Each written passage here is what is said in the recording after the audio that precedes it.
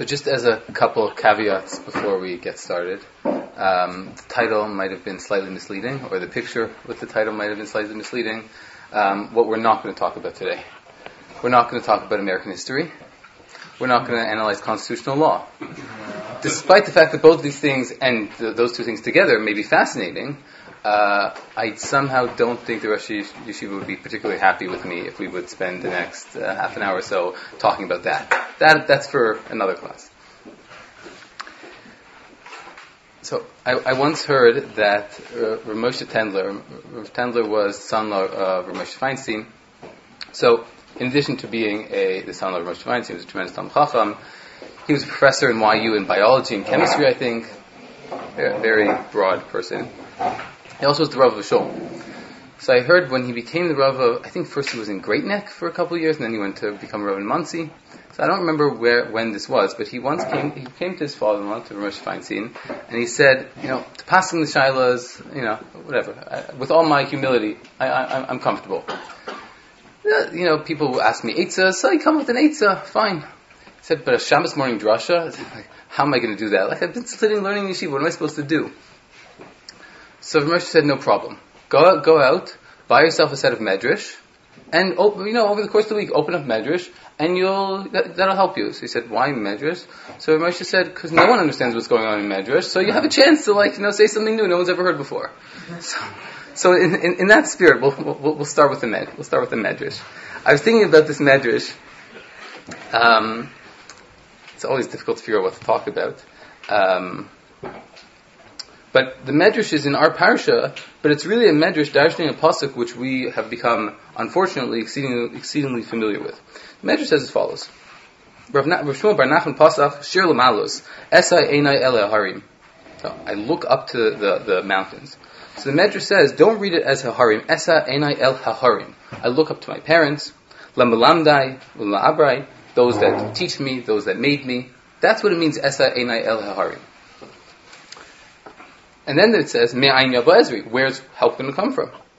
So, reading words into Yaakov Avinu in our parsha, as Yaakov is leaving his parents, so Yaakov says, Eliezer b'shosha halach lahaviyas Rivka. When Eliezer goes at the request of Avram to go find Rivka as a wife for Yitzchak, Makasav, what does it say about him? Vayikach eved asar gemalim b'chotu adon biyado. He came with a lot of wealth with him. He took a lot with him. Va'ani, says Yaakov, I got no jewelry here. How am I going to attract a girl here? I got nothing with me. That's Ma'ayin Yavo Ezri. Then the Medrash says, Chazav Amar, then Yaakov Avinu says, Ma'ani ma'abed sivri mibari. What, am I going to take away hope from HaKadosh Baruch Hu? Chas v'shalom ani ma'abed sivri mibari. Ella Ezri mimim Hashem. No, it's not that I have nothing. I've got everything. It's from Hashem. Medrash goes on to Darshan and Psukim, but maybe let's use our Gemara terminology here. What was the Havamin in the Medrash? What was the Maskan? Let's chazar the Medrash one more time. Esa einai el harim. I look to my parents. I look to my Rabbeim. Me'ayin Yavo Ezri. I got nothing, but I have everything.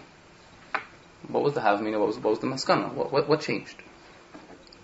That's one question maybe we'll just start with. Another question, just going back, which many of the Farshim ask. Parsha opens up, Vayitzi Yaakov Beersheva Vayelech Harana. Yaakov leaves Beersheva, he goes to Haran. Problem is, he did that last week. He even did it twice, right? If you go in last week's Parsha, Vayishlach Yitzchak es Yaakov Vayelech Padana Aram. Yitzchak sends him, and he goes to Padan Aram. Padan Aram and Haran are the same place, or it's a city within. So he went there. And then again, Vayishma Yaakov es el Avi ve'el Ima. Yaakov listened to his parents. Vayelech Padan Aram. He went there.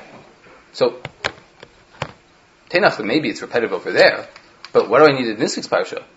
And if you need 3 times, why here?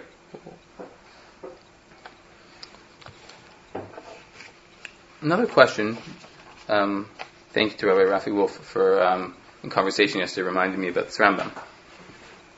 It's just interesting as an aside. The Rambam, at the end of certain areas, sections of halacha, the Rambam will throw in a curveball, and he'll throw in some piece of hashkafa there. Yes, in the Hills, in the Eli, and in a number of places. The end here of Hills Schirus, renting, borrow. So the Rambam says, "Kederach shemusar balabais shelo yigzol schar ani." The balabais, the boss, can't take away, must pay wages on time. So too, as a worker, you can't steal from the boss. And then the Rambam says, you have a chiyuv to work with all your might, whatever job you're doing. Now this is not just a good Musar Shmuze Rambam, he's passing a halacha. You're chayiv to do this. Sharei Yaakov at Tzadik Omar, because Yaakov in our parsha says to Rachel and Leah, Ki b'chol kochi v'ati es avichem. When he's trying to leave, he said, but you know I worked so hard, I gave it up my all for your father. What's interesting is that the Rambam, I didn't do a search to figure out how many, but the Rambam refers to Yaakov Avinu multiple times. He never calls him Yaakov at Tzadik. But all of a sudden, right here, Yaakov at Tzadik.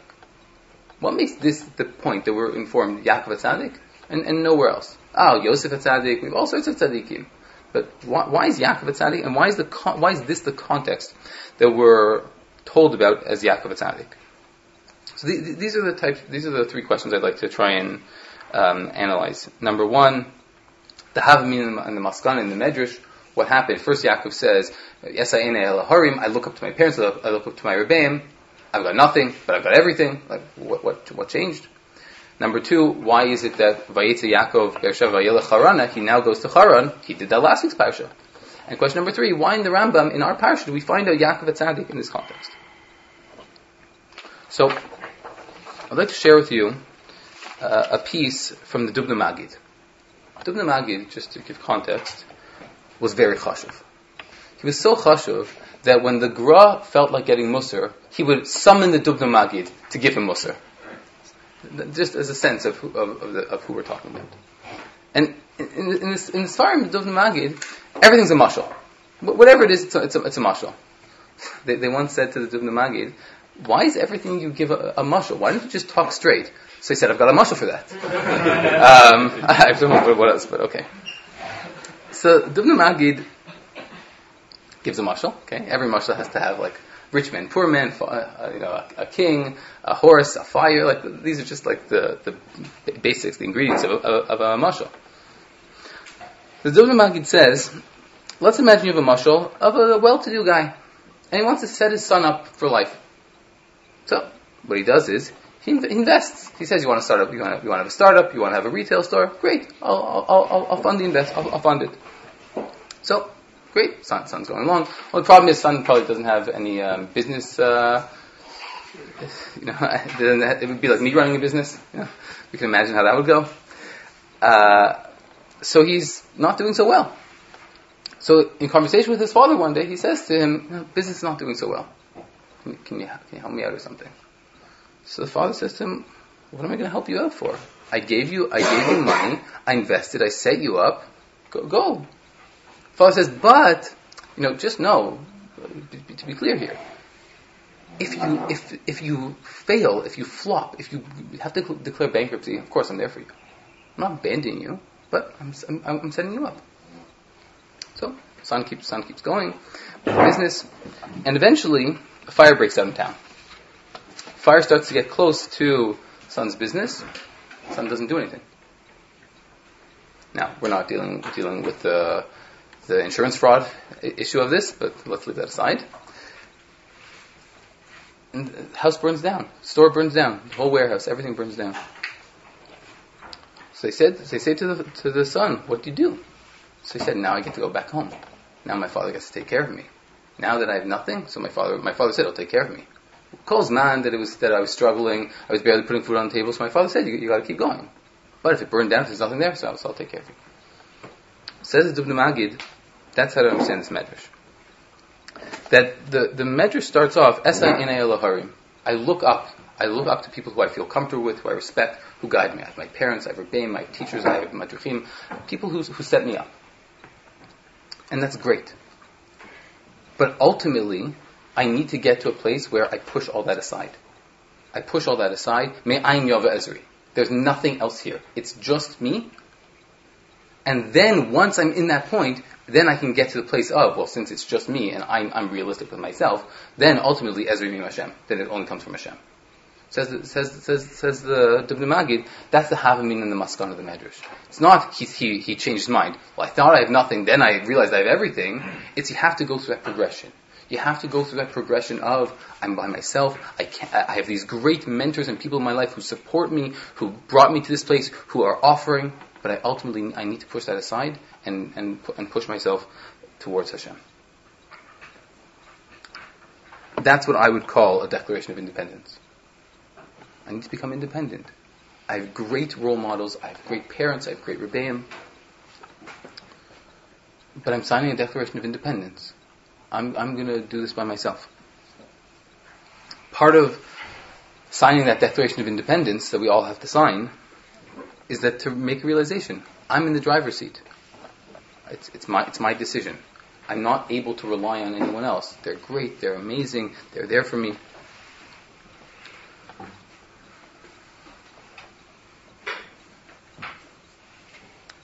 Maybe this also might explain the difference between last week's parsha and this week's parsha in terms of when Yaakov goes. In last week's parsha, when does it say Yaakov goes? Vayishlach Yitzchak es Yaakov, vayelech padan aram. Yitzchak sends him, and Yaakov goes. Or later, Vayishma Yaakov el aviv el ima. Yaakov listens to his parents, vayelech padan aram, and he goes. So why is Yaakov going? His parents told him to. His parents are holy tzaddikim. Who wouldn't listen to them? All of a sudden, Parsha Vayetze Yaakov Beersheva. He goes by himself. A declaration of independence. I'm going because I want to go. The previous declaration of independence, the Magid's idea of independence is a break. I have to make a break sometimes from those around me that care for me, that support me, and we'll talk more about that in a few minutes. But sometimes the break, the declaration of independence, is not I'm casting you aside, I'm going to go at this on my own, but it's owning the decision for myself. I'm not doing this because you told me to do it, or simply because you told me to do it, or simply because that's what everyone else is doing. I'm doing it because I own the idea. Again, why does it say Yaakov left this time? Because Yaakov left. Vayetze Yaakov, he went to Haran.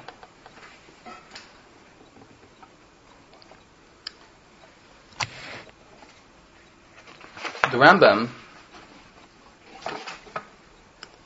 paskins essentially the idea of peer pressure. The Rambam writes in Chuzdeus, Derech briyasa shel adam lias nimshach b'de'osav v'maisav. The natural tendency of people is to be drawn in both our thoughts and actions. Achareya v'chaverav v'noeg k'minag anshe mididaso. We follow the people that are around us. The power of peer pressure is tremendous.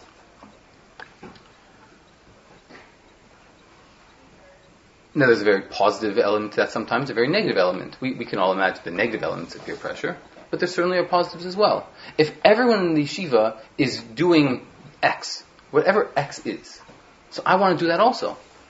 If they're coming early to Seder, they're davening extra, we're saying extra Tehillim, so I want to be part of that. I want to connect to this, the peer pressure. That's a positive element of peer pressure. If I'm reliant on my Rabbeim and the pressure of being around my Rabbeim, and the Rosh Yeshiva says this, and the Rebbe says this, well, I want to fall in line. I want to do what they're saying. Great, it pushes me. But at the same time, if I'm solely reliant in my decisions or in my growth on that, well, I haven't really actualized what I want to do.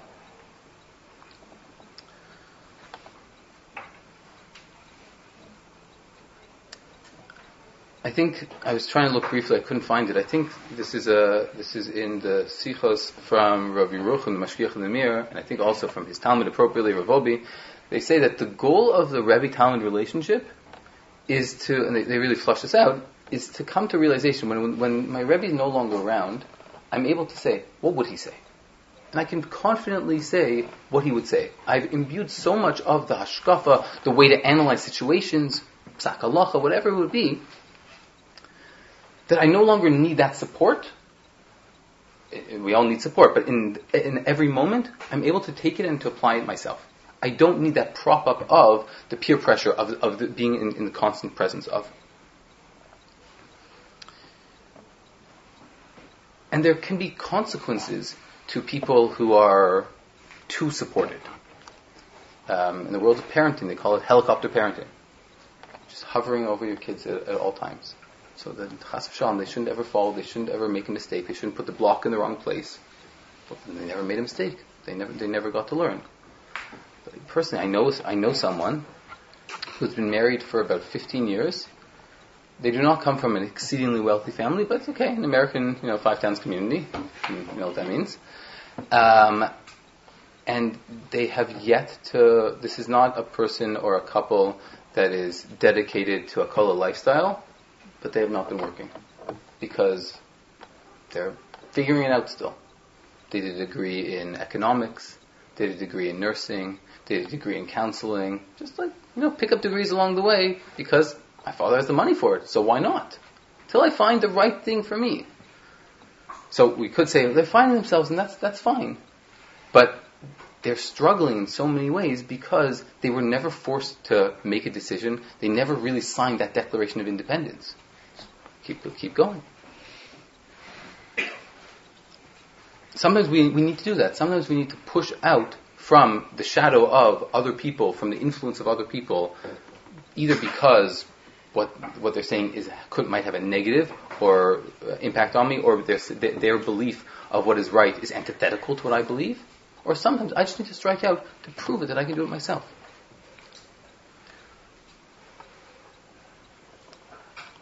We said that whenever we have Shmuze, we have to have a basketball reference.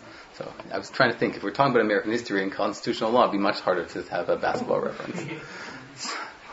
So I was thinking, just to set the stage, I imagine most of us in this room were not following this live, but let's go back to 1980. I'm imagining most of us were not following this live.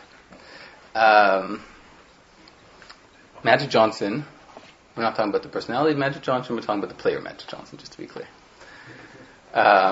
Those know what I'm talking about.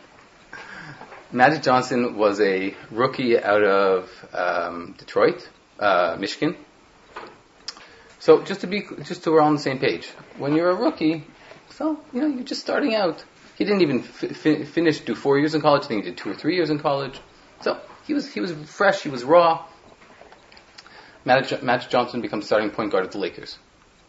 Now, to be in LA, starting point guard, that's like first in yeshiva joining the Rosh Yeshiva year. You were converted over. You're like the star of the show. Now, so we're all on the same page also. Point guards are what, if any of us would play in the NBA, we would be, just because most of us are, one way or another, compared to NBA standards, vertically challenged. That's where the little guys hang out in the back, not banging with those big guys, 300 pounds, 7 foot. So Magic Johnson has a great season. Starting point guard, doing really well. I don't remember, but he must have been the rookie of the year. And then you get to the playoffs. Great, that the Lakers are working through. And then they get to the finals. So they're playing Philadelphia. Dr. J, okay. So it's one of the famous moves of Dr. J's from that series. Another time. So it just happened to be that Magic Johnson was not a one-man show. Magic Johnson had arguably one of the greatest basketball players of all time, Kareem Abdul-Jabbar. Happened to be on the same team as him. Worked out. So they're playing Philadelphia. So I think it's a best of 7 series, first to 4 games wins. And I think in game 5, if I recall correctly, Kareem Abdul-Jabbar, who was really the star of the Lakers, gets hurt. A leg injury or something. He's out. They ended up winning the game still, so now they're up 3-2. One more game, they win it all. Problem is, Kareem Abdul-Jabbar, the focus, the centerpiece of the whole Laker Showtime, this was the start of Showtime, is out. And he was the center. 7 foot, big guy. So what do? Game 6, Magic Johnson plays center. Magic Johnson, the guy who plays on the outside, rookie season, plays center. Which is wild. Meaning, if we would convert that into our terms. Sometimes, you have a center goes out, so you have a power forward steps up. So that's like, the Baal Shacharis, Daven's Musaf on Yom Kippur. Okay, fine, he wasn't meant to do it, but you hear it. As opposed to the guy who just showed up, he davens Ne'ilah? What is that? Who does that? Magic Johnson steps up. They win the game, Magic Johnson becomes MVP. That's the start of the Lakers' 80s dynasty of Showtime. Now, what's so great about that? That was Magic Johnson's signing of a Declaration of Independence. Because up until that point, Kozman, that Magic was playing with Kareem, so he had a chakira here. Is Magic Johnson great because he plays with one of the greatest centers of all time? Or is he great independent of that? We don't know. What's the nafkamina? Kareem goes out. Kareem goes out, Magic signs his Declaration of Independence. Look at that. Sometimes you can sign a Declaration of Independence, and look, Magic Johnson became Magic Johnson. You have other times where it really flops. We could debate. Yoko broke up the band. Is it? Some of this know what we're talking about here, yeah. Right? Is Imagine a better record than Abbey Road? Okay, we could debate. Sometimes it doesn't work out so well when you go out on your own. Sometimes it does, sometimes it doesn't. But you have to try. You have to sign that Declaration of Independence. Otherwise, you'll have no idea what potential there is. I think maybe Lahavdil to compare Magic Johnson to Yaakov, but I think maybe that's Pshat the Rambam. The Rambam told us Yaakov a tzaddik. Because if you think about it, Yaakov, till he moves into Lavan's house, is a yeshiva bacher. Now he's a 63-year-old yeshiva bacher. Okay, he's been in Beis Medrash a long time. But how much real life experience does he have outside of the walls of Beis Medrash? So he's been building himself for decades and decades and decades with the greatest Rabbeim possible. Avram, Yitzchak with Shem and Aver. Tremendous. Okay, how do you prove that all that growth was actually real? That you actualized it? So you go to a situation that's certainly far from the Beis Medrash. You have the taiva of mammon there. You can just pocket a little bit, cheat a little bit, skim a little bit off the top. Yaakov doesn't do any of that. That's the proof that Yaakov is tzaddik. Yaakov strikes out on his own, and we're left with what the Rambam calls Yaakov tzaddik. Now we have to be very careful about this. Just to be clear, we're not advocating necessarily that a person goes out. Okay, who cares what the Rabbeim say? Let's move away from my parents. I'll just do it all on my own. The Gemara in Sanhedrin points out that was one of David Melech's mistakes. We daven every day that we don't want to come to a nisayon. We don't want to be tested. Okay, so we have to figure out exactly how to do this. But just to point out, I think some of us mentioned this in Parsha Shir a few weeks ago, but the Rambam writes in Hilchos Tshuva, Ezi Tshuva Gemara. What's the definition of real Tshuva? Full-fledged Tshuva. So the Rambam already told us the recipe of Tshuva. Charata, Kabbalah, I vidoy, I say I'm not going to do it, I commit to not doing it. Then the Rambam throws in something else. That wasn't full-fledged Tshuva yet. Full-fledged Tshuva was, I have the same opportunity to violate this Avera. And I could. But I didn't simply because of Tshuva. That's called Tshuva Gemara. Maybe what the Rambam is really highlighting here is that in my Tshuva process, for whatever particular Avera I'm guilty of, I'd like to move on. Move past. So, if I put myself in a situation which is a supportive environment, how likely am I to do that? If I'm constantly imagine if you were struggling with Ex Avera, and you would have constant supervision with the Rosh Shiva. What's the likelihood we're going to get involved in that Avera again? Slim to none. Did you prove anything? Have you conquered it? Or you've created a very strong Band-Aid solution because there's no way that I'm going to do this. So great. Sometimes we need an eitzah. Sometimes we need a Band-Aid solution. But how do I prove that I've moved beyond this? How do I prove that I'm a different person, ni shacher? When you have that opportunity, when you strike it on your own, when you sign that Declaration of Independence.